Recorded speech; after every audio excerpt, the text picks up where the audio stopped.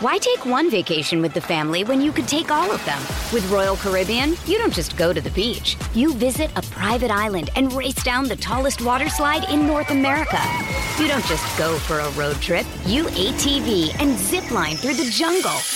You don't just go somewhere new. You rappel down waterfalls and discover ancient temples. Because this isn't just any vacation. This is all the vacations.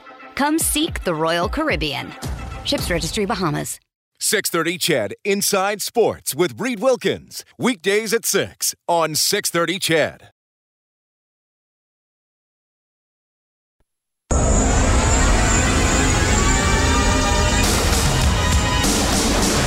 Drop pass, Draisaitl to McDavid down the middle, wrist shot, score! Conor McDavid, just like that. Smith, three, clubbing right hands have it. Big right-handed shot from Mike Smith.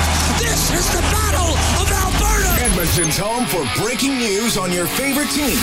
This is Inside Sports with Reid Wilkins. Brought to you by CAM LLP Injury Lawyers. Representing injured people in Edmonton and across Alberta since 1962. On 6:30 CHED. The New York Islanders have just scored to tie the game at 2. About a minute and a half into the second period, Islanders and Flyers. Philly jumped out to a 2-0 lead in the first period on goals from Hayes and Van Riemsdyk. Brassard got one back late in the first period. He deflected a shot. His stick blade broke off his stick as he deflected it. Kind of an odd-looking goal. And now the Flyers have scored, and they may take a look at this. I don't think it's goalie interference, just seeing a couple of replays here.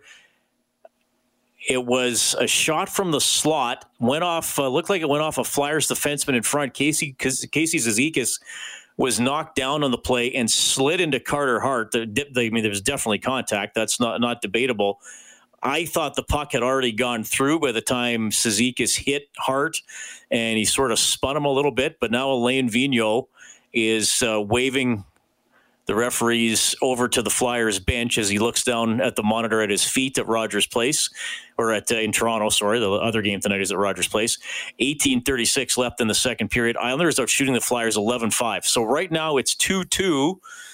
And, well, again, I have the sound turned down on the TV, but I can tell the referee is announcing that they're going to take a look at this one. So it was a kind of a partial 3-on-2. Zizekas got taken down in front. Martin took the shot that wound up going in. And I'm really curious to see how they call this. So Zizekas gets tangled up with a Flyer defenseman as he's driving the net, Braun, and he kind of falls over Braun's right leg and slides into Carter Hart. And as I see that, the puck is already beating Hart. It's already by Hart. Not by much, but it looks to me like it's already by Carter Hart as it goes in. Kellen, I don't know if you're watching this back in the studio, if you have the Raptors game on. I've been flipping back and forth. I have the game on right now. I think that has to be a goal. I mean, maybe it's simultaneously that Zizekas and the puck sort of arrive at Hart, but to me it looks like the puck is already going through Hart. Well, just looking when Zizekas collides with him. Here's the call. We won't have the sound obviously, but we'll get the signal here from the official who is explaining what he saw and pointing to center ice. So that is going to be a goal. And then this is going to be an Islanders power play. The Flyers will get a penalty for losing the goalie interference challenge. So, I mean, the Islanders, like we were talking about the other day, they just not go away. They came back to tie Game 5, ultimately lost in overtime. They were down 2-0 in this one, and now they've come back to tie it, and now a power play to try to take the lead. A minute and 24 seconds into the second period. Later on tonight at Rogers Place, it's the Golden Knights and the Canucks, and Vegas leads that series 3-2. Tomorrow, it's going to be Game 7 between the Stars and the... Well, actually, there could be a Game 7. Could be 2 Game 7s tomorrow because the Canucks and Golden Knights are scheduled to play. So there could be 2 games tomorrow, both at Rogers Place. Not sure how they would schedule them. I would assume the Stars and the Avalanche would be in the afternoon. I don't know if they would do 4 and 8:30 or maybe start something a little earlier because of the potential for overtime and it being Game 7 and wanting to have the best possible ice conditions and gap time between games and all that kind of stuff. But I would imagine if it's a doubleheader tomorrow, Stars and Avalanche would be in the afternoon, Canucks and Golden Knights would be in the evening. Still got to get there. The Canucks have to win tonight. Conor McGahey is going to be on the show a little bit later on. He's the play-by-play voice for the Avalanche. Always great to talk to him. And who would have thought that going into Game 7 of the second round, that Michael Hutchinson would now be one of the stories of the series, the goaltender for the Avalanche. Of course, they were down to their backup already with Pavel Francouz, and he's been replaced by Hutchinson, and Hutchinson has helped them come back in this series and force a seventh game. So Conor will be on to talk about that. So 2-2 Islanders and Flyers. NBA tonight. Man, the Raptors just cannot get it going. Every time you think like they look like they're going to go on a little bit of a run, the Celtics fight right back, or the Raptors aren't able to capitalize. A minute and a half into the third quarter, and the Celtics lead at 57-48, and they're already up 2-0 in that best-of-7 series. And the Blue Jays tonight in Boston.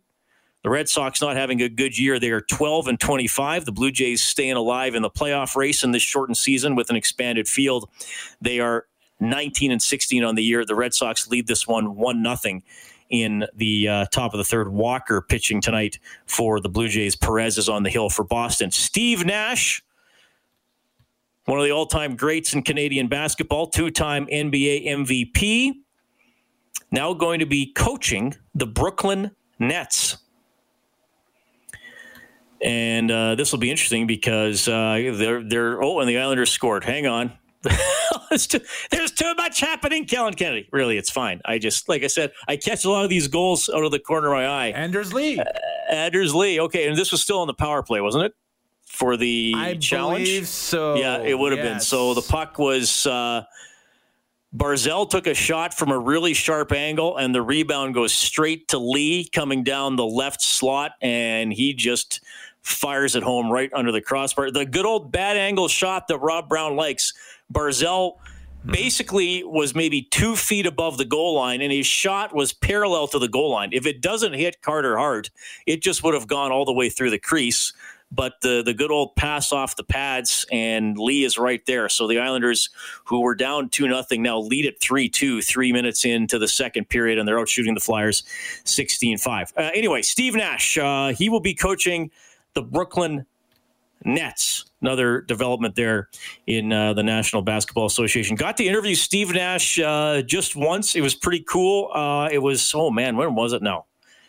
2 or 3 years ago, I want to say. I remember it was the evening of an Oilers game because I went to the morning skate, and then before I went back to the rink for the game and to do the face-off show, I went to the Saville Center, and Paul Sir from Basketball Alberta, who's on this show regularly and has done a great job for basketball in Edmonton and across the country, said, I can get you Steve Nash for 5 to 10 minutes if you want to come tape it. So we got Steve and I went off in a hallway leading down to a dressing room and got to sit and tape an interview with him. So that was pretty cool. Definitely one of the biggest names that I've ever had the chances to speak to. So he will be coaching the Brooklyn Nets. Thanks a lot for tuning in tonight. My name is Reid Wilkins. It's Inside Sports on Oilers and EE Radio 630 CHED. I am happy to hear from you. 780-496-0063 is the number to both call and text. And now, by the way, the Flyers have gone on a power play, though a quick shorthanded chance for the Islanders is gobbled up by Carter Hart. 780-496-0063 is how you can get in touch with me. I've got another text message today from a coworker. When the playoffs going to end? Whatever everything goes to Game 7s. Yeah, well, we're still waiting for this round to end. And the original plan put out by the NHL was October 4th for Game 7 of the Stanley Cup Final. Now, they've been trying to clip through things here, and there's still speculation that the Eastern Conference Final could start in Toronto. They might play Game 1 in Toronto before moving those two teams to Edmonton. But again, we don't even know who those two teams are going to be because the Islanders and Philadelphia still have to finish that series. But they have not wanted to have very many days. I think the only days we've had without hockey was after the I forgot what it was called there for a second, Kellen. The qualifying round when they did the draft lottery after that.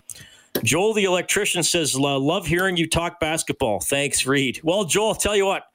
I enjoy talking basketball, too. I look, though, often I think it's better off if other people come on and talk basketball because, like I said, we got Paul Sir and a bunch of other people in this city who are better equipped to talk about it. I do want to bring this up, though, and I find this really interesting.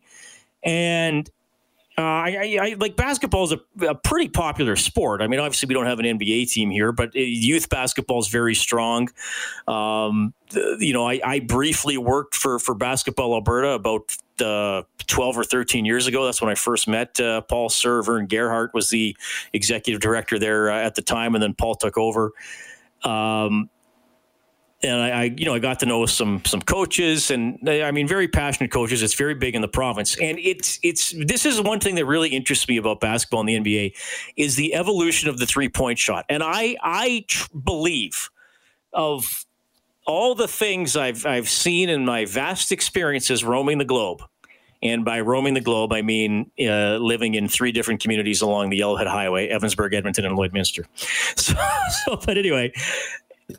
I don't think there is anything that has transformed a sport like the 3-point line in basketball. And I guess this is one of those fun discussions where there's maybe no right or wrong answer. There's certainly been rule innovations and technological innovations and things like that have changed sports over the years. The NHL introducing 3-on-3 overtime has been pretty significant, but that's only at a very specific part of the game under a very specific circumstance. I don't think there's been anything that's transformed a sport like the 3-point line.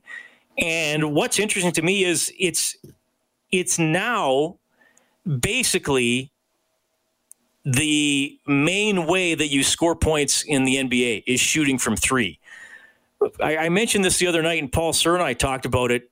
The big guy who gets the ball at the top of the key and tries to back down his defender and muscles his way in, like Shaq or Patrick Ewing, you rarely see that anymore. I mean, certainly you have to be able to score inside and drive, but as Paul said, layups and 3-pointers. If you're not shooting a high percentage 2, you might as well shoot a 3. I mean, why shoot from 17 feet if you can go back 5 or 6 feet and shoot the 3? And when the 3-point line was introduced into the NBA, just bear with me with these stats. I try not to hit you too much with numbers because I know what you're, when you're driving around and stuff. But just process this for a second. When the 3-point line came into the NBA in 79-80, on average, an NBA team attempted 2.8 3-pointers per game. That's it.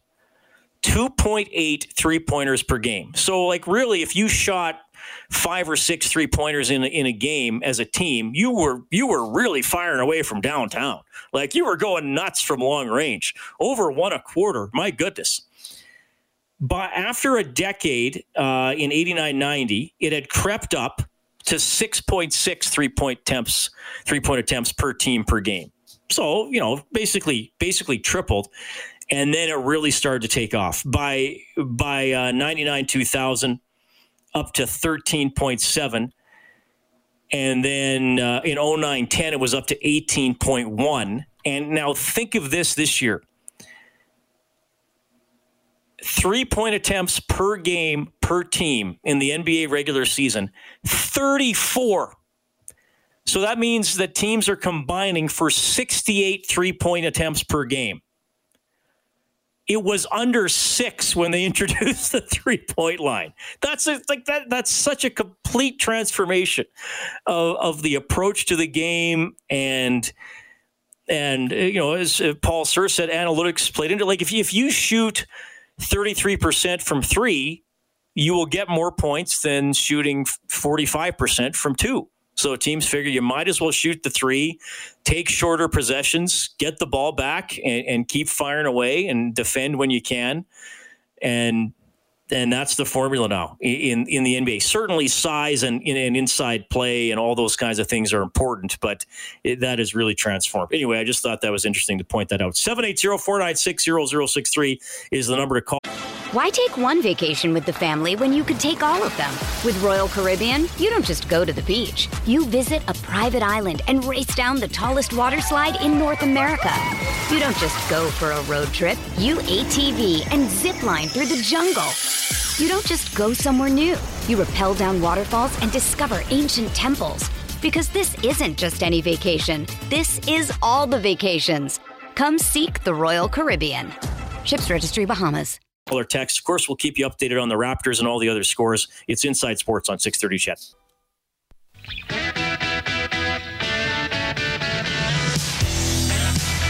Inside Sports with Reid Wilkins is brought to you by CAM LLP Injury Lawyers, representing injured people in Edmonton and across Alberta since 1962.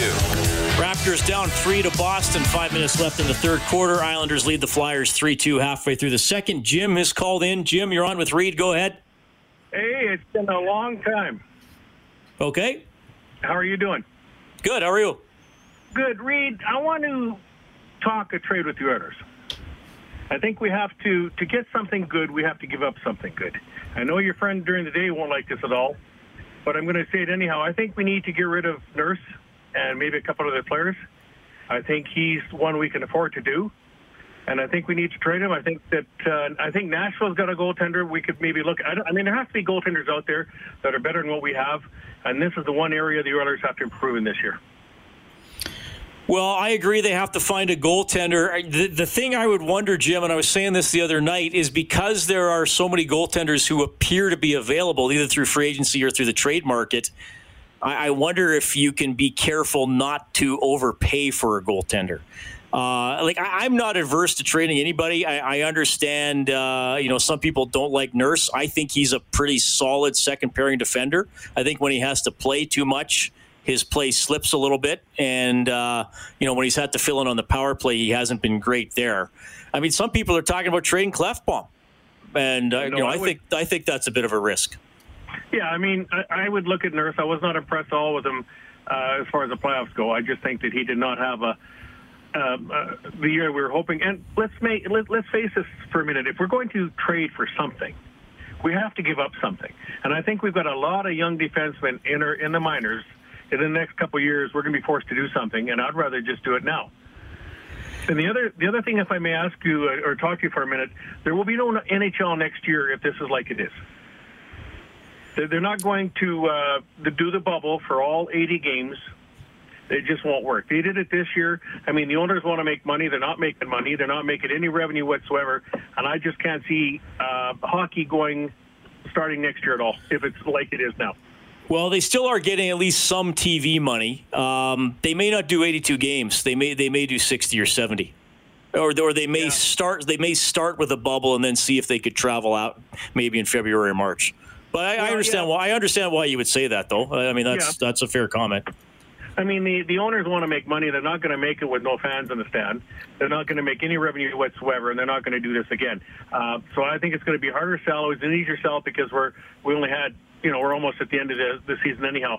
But and then you can't pick if you're to do this. What arenas are you going to pick in the States? There's not one that they wouldn't. Think that you'd pick. They wouldn't. I bet you they would do Vancouver, Edmonton, Winnipeg, and Toronto.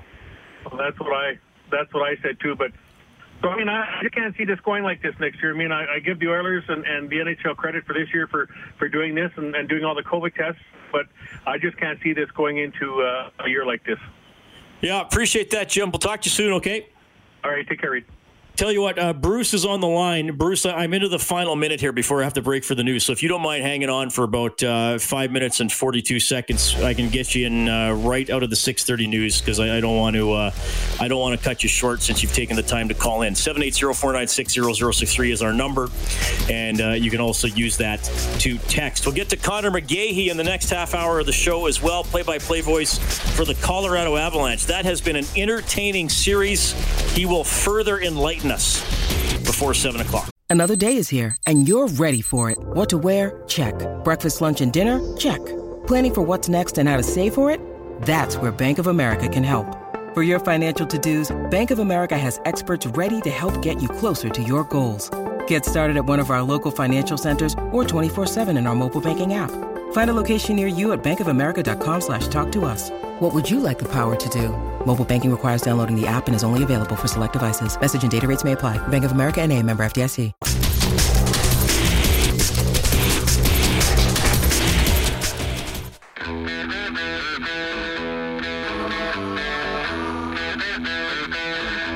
Your home for all the news and expert opinion. Inside Sports with Reid Wilkins on 630 CHED.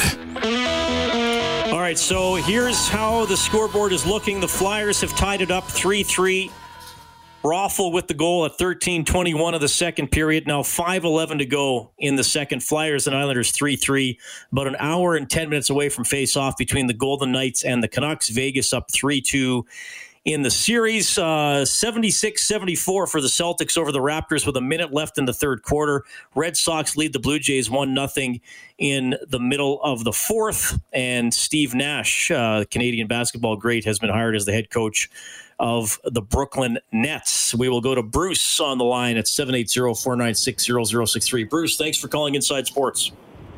Hi, Reid. How are you tonight? Good. Good. Got a question for you regarding the Eskimos or whatever their name's going to be.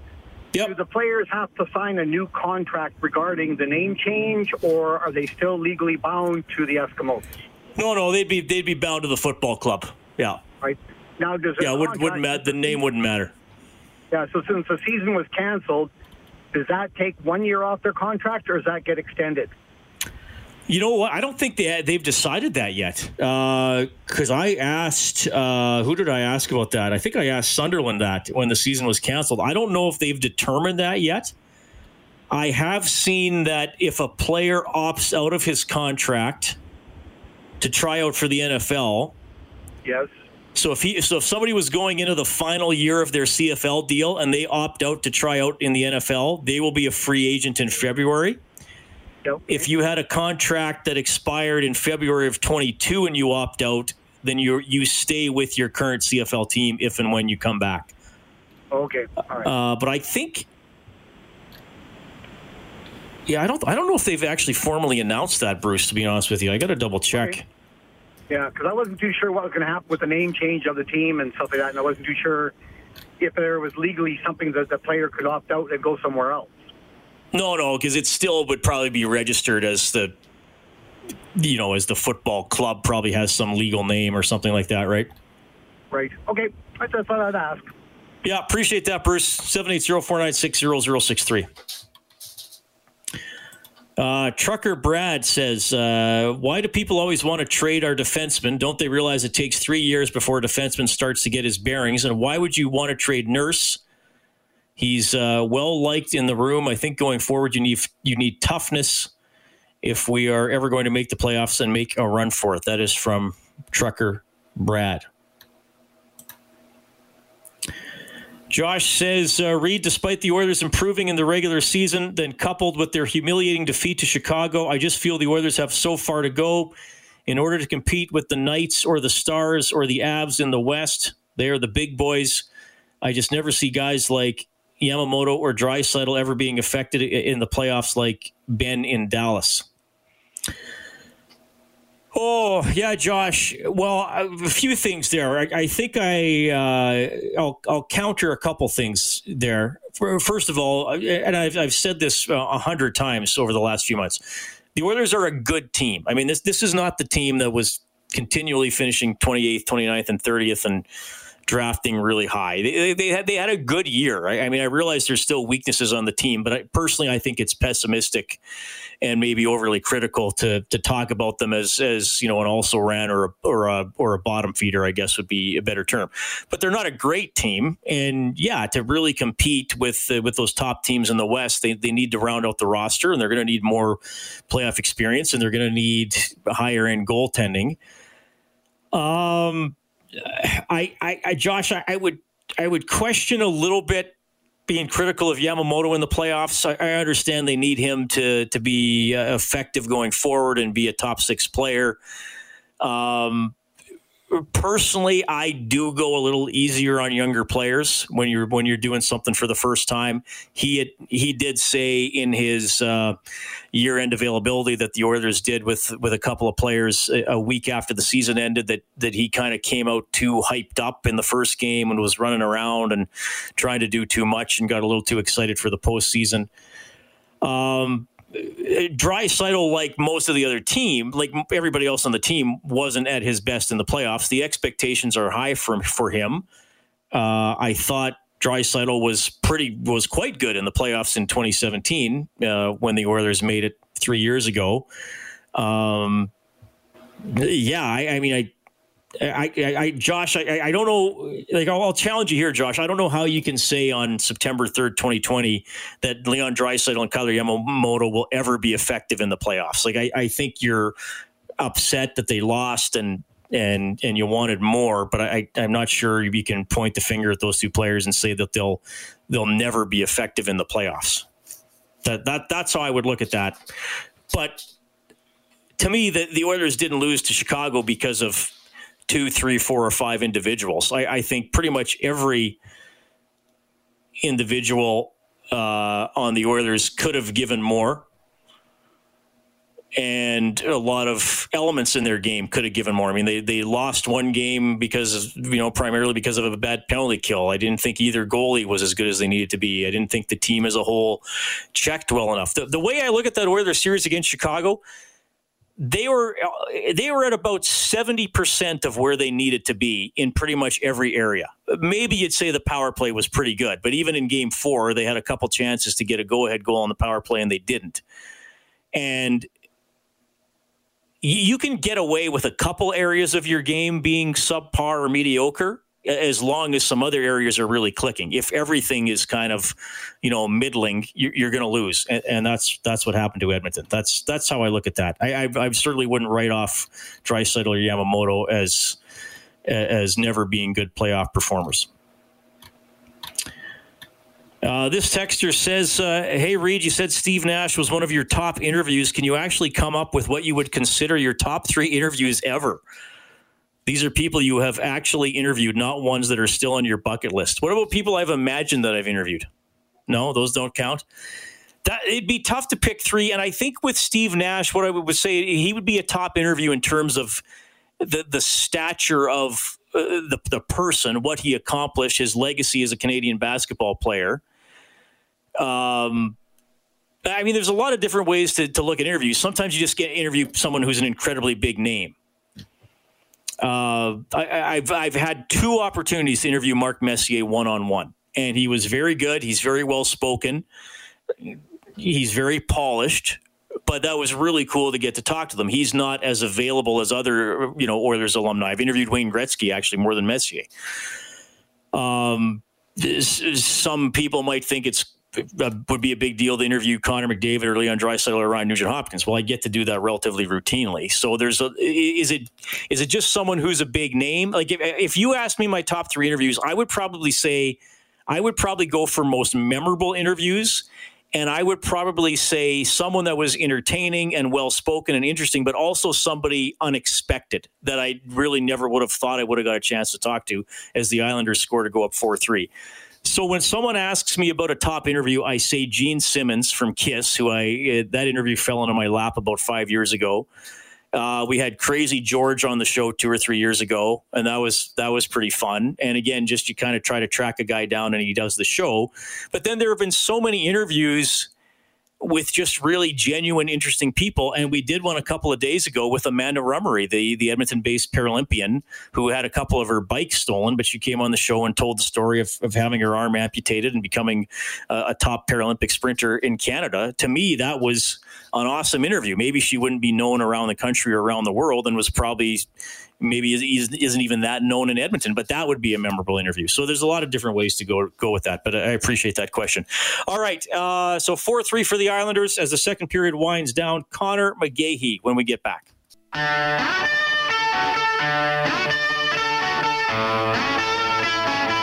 Hi, this is Oscar Clefbaum from your Edmonton Oilers, and you're listening to Inside Sports with Reid Wilkins on 630 CHED. McKinnon is back there to help out. He spins away. McKinnon loses an edge. Keeps the puck, though. McKinnon hands it off for Girard. Shot through traffic. Never made it. Blocked again. McCarr down low. He scores! Oh, hell, hell!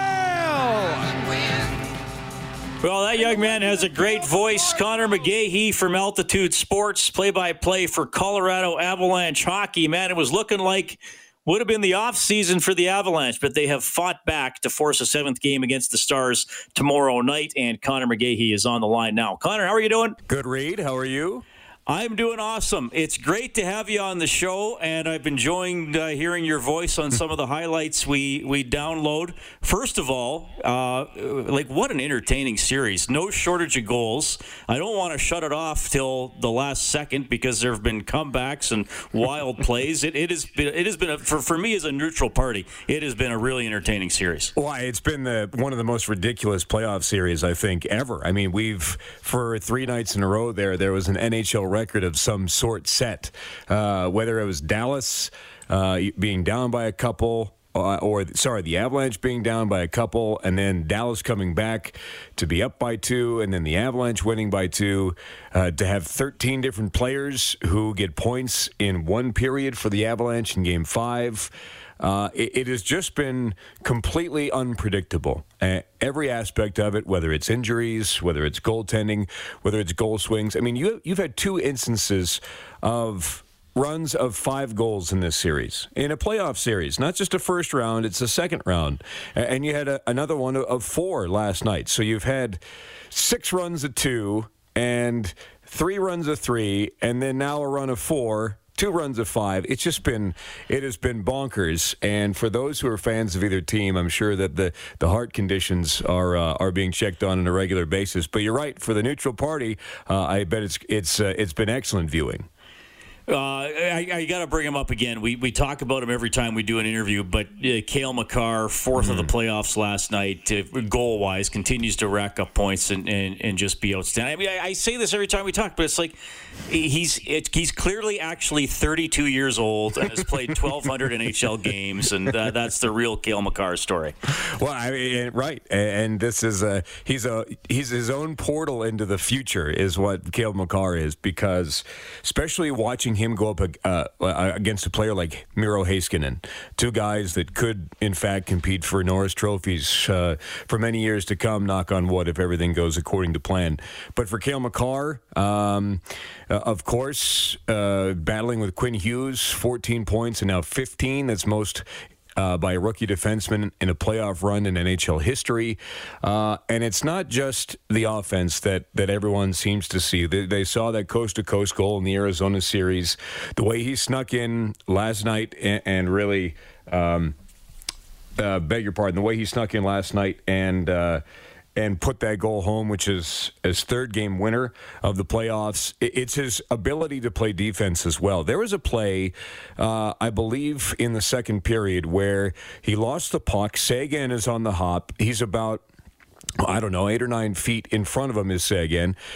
Cale Makar is able to catch up with him, shove him off the puck, go into the corner, and then squeak out of the corner with the puck. His defensive prowess, his ability to hit, is almost as impressive as when he has the puck and is skating with it through the neutral zone or quarterbacking the power play. He is the complete package, and he continues to impress on a nightly basis. And don't forget that when he flubbed that puck behind the net 3 games ago, it ended up being the game winner.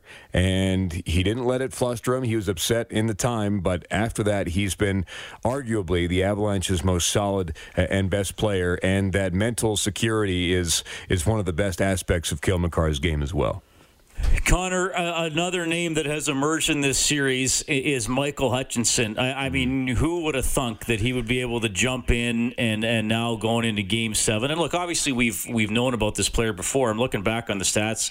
Played over 30 games a couple times with the Jets. He's been with the Maple Leafs, brief stint with the Panthers. I mean, everybody who knows hockey knows this guy, but also knows he's played for, I think, 11 pro organizations. And now all of a sudden, huge game coming up tomorrow. Yeah. I mean, and Hutchinson is one of the nicest humans you'll ever meet. And there's the famous story about when Jack Campbell was traded to the Leafs from L.A. as a backup, and Michael Hutchinson found out on the airplane, and his first thought was, well, I hope that Jack is ready for what he's going to get into. Immediately thinking of other people and not himself. Those type of stories are more than abundant. He's kept his nose down, and he's kept going, and Jared Bednar calls him not a low-maintenance player, but a no-maintenance player. That's exactly what he's been. In the bubble, he's been on the ice with both groups, both the starters and then the extras who are up there in Edmonton. And so for Michael Hutchinson, this is not only a great story, but it's been backed up with some results. The one goal that got past him in game number 6 obviously was not a good goal at all. Wasn't tipped, just went clean in. Hutchinson thought he had it in his glove.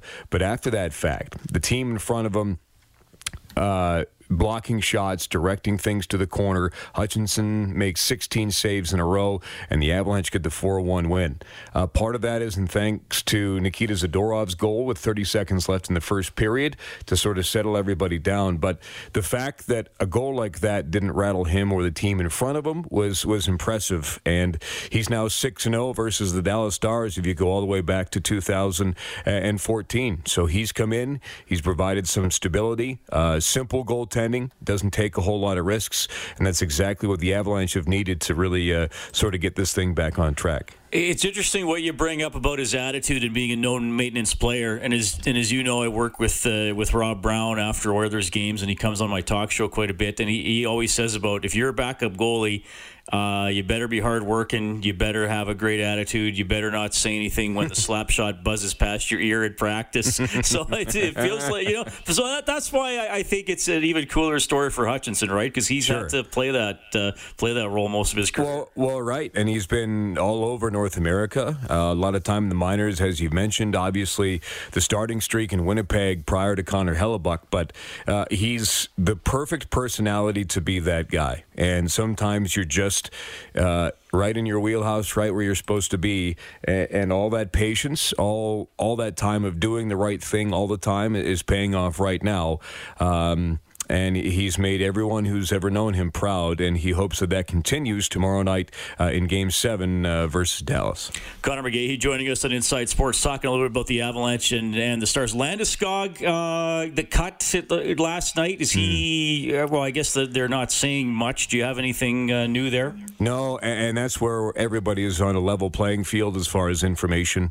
Jared Bednar spoke earlier today. He said probably won't know until close to game time tomorrow. Landeskog, much like Zadorov and Johnson earlier in the series, came back out of the locker room in full gear to sit on the bench and be with his team for that entire third period, even though he did not play a minute in the third. We don't know the severity of that. Connor Timmins was the other one. He did not return for the third period. And we hope that it's not what we think, given his history. But the Avalanche have been supremely unlucky when it comes to injuries. But as far as the captain, we may not know until warm-ups tomorrow in Game 7. Okay. Tell me a little bit about the vibe in Denver right now. You got the Nuggets, you got the Avalanche going. Obviously, NFL's coming up. The Rockies are doing okay, I guess, with the expanded playoff field. They're still hanging around. Who's getting the headlines right now? Well, right now it's the Avs and the Nuggets, because if Colorado does pull off this Game 7 win, it'll be the first time in history that both teams from the same city in different sports have come back from down 3-1 to win in 7. It's never happened before. Denver's the only city left that has two teams left in the playoffs in two different sports. So it's definitely Avs one night, Nuggets the next. And they've been alternating. Nuggets start their series versus the LA Clippers coming up tonight, and the Avalanche hope that they continue after tomorrow in game number 7. But there will always be Broncos headlines as camp gets going. It's a bit different where there's been no preseason, and no fans can attend Rockies games. But as far as talk of the town at the moment, it's definitely the cardiac kids of the Avalanche and the Denver Nuggets. Well, I don't know if you heard, the Nuggets got this Canadian guy on the team, eh? That's pretty cool. I got it. It's Jamal Murray. That's right. The one. Yeah. Every Canadian's reminding you of that over the last couple of weeks. Right? Oh, trust me. Yes, exactly. Exactly. But, I mean, and he's earned the respect. He's earned the headlines. I mean, fantastic performances from Jamal Murray to get the Nuggets to where they are in round number 2. Conor, it's always great to have you on the show. Thanks for making time for us. Have a great call tomorrow night. Is this how many Game 7s have you done? You would have done the one last year, right?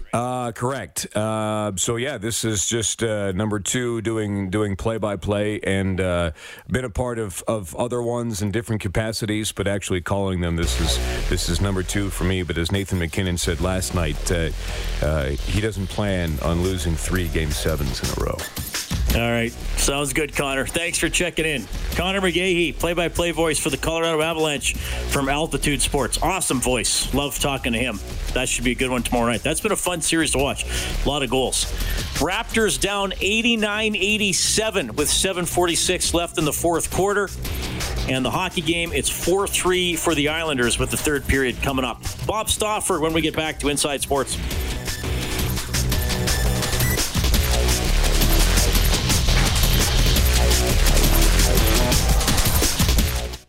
.630 CHED Inside Sports with Reid Wilkins. Weekdays at 6 on 630 CHED.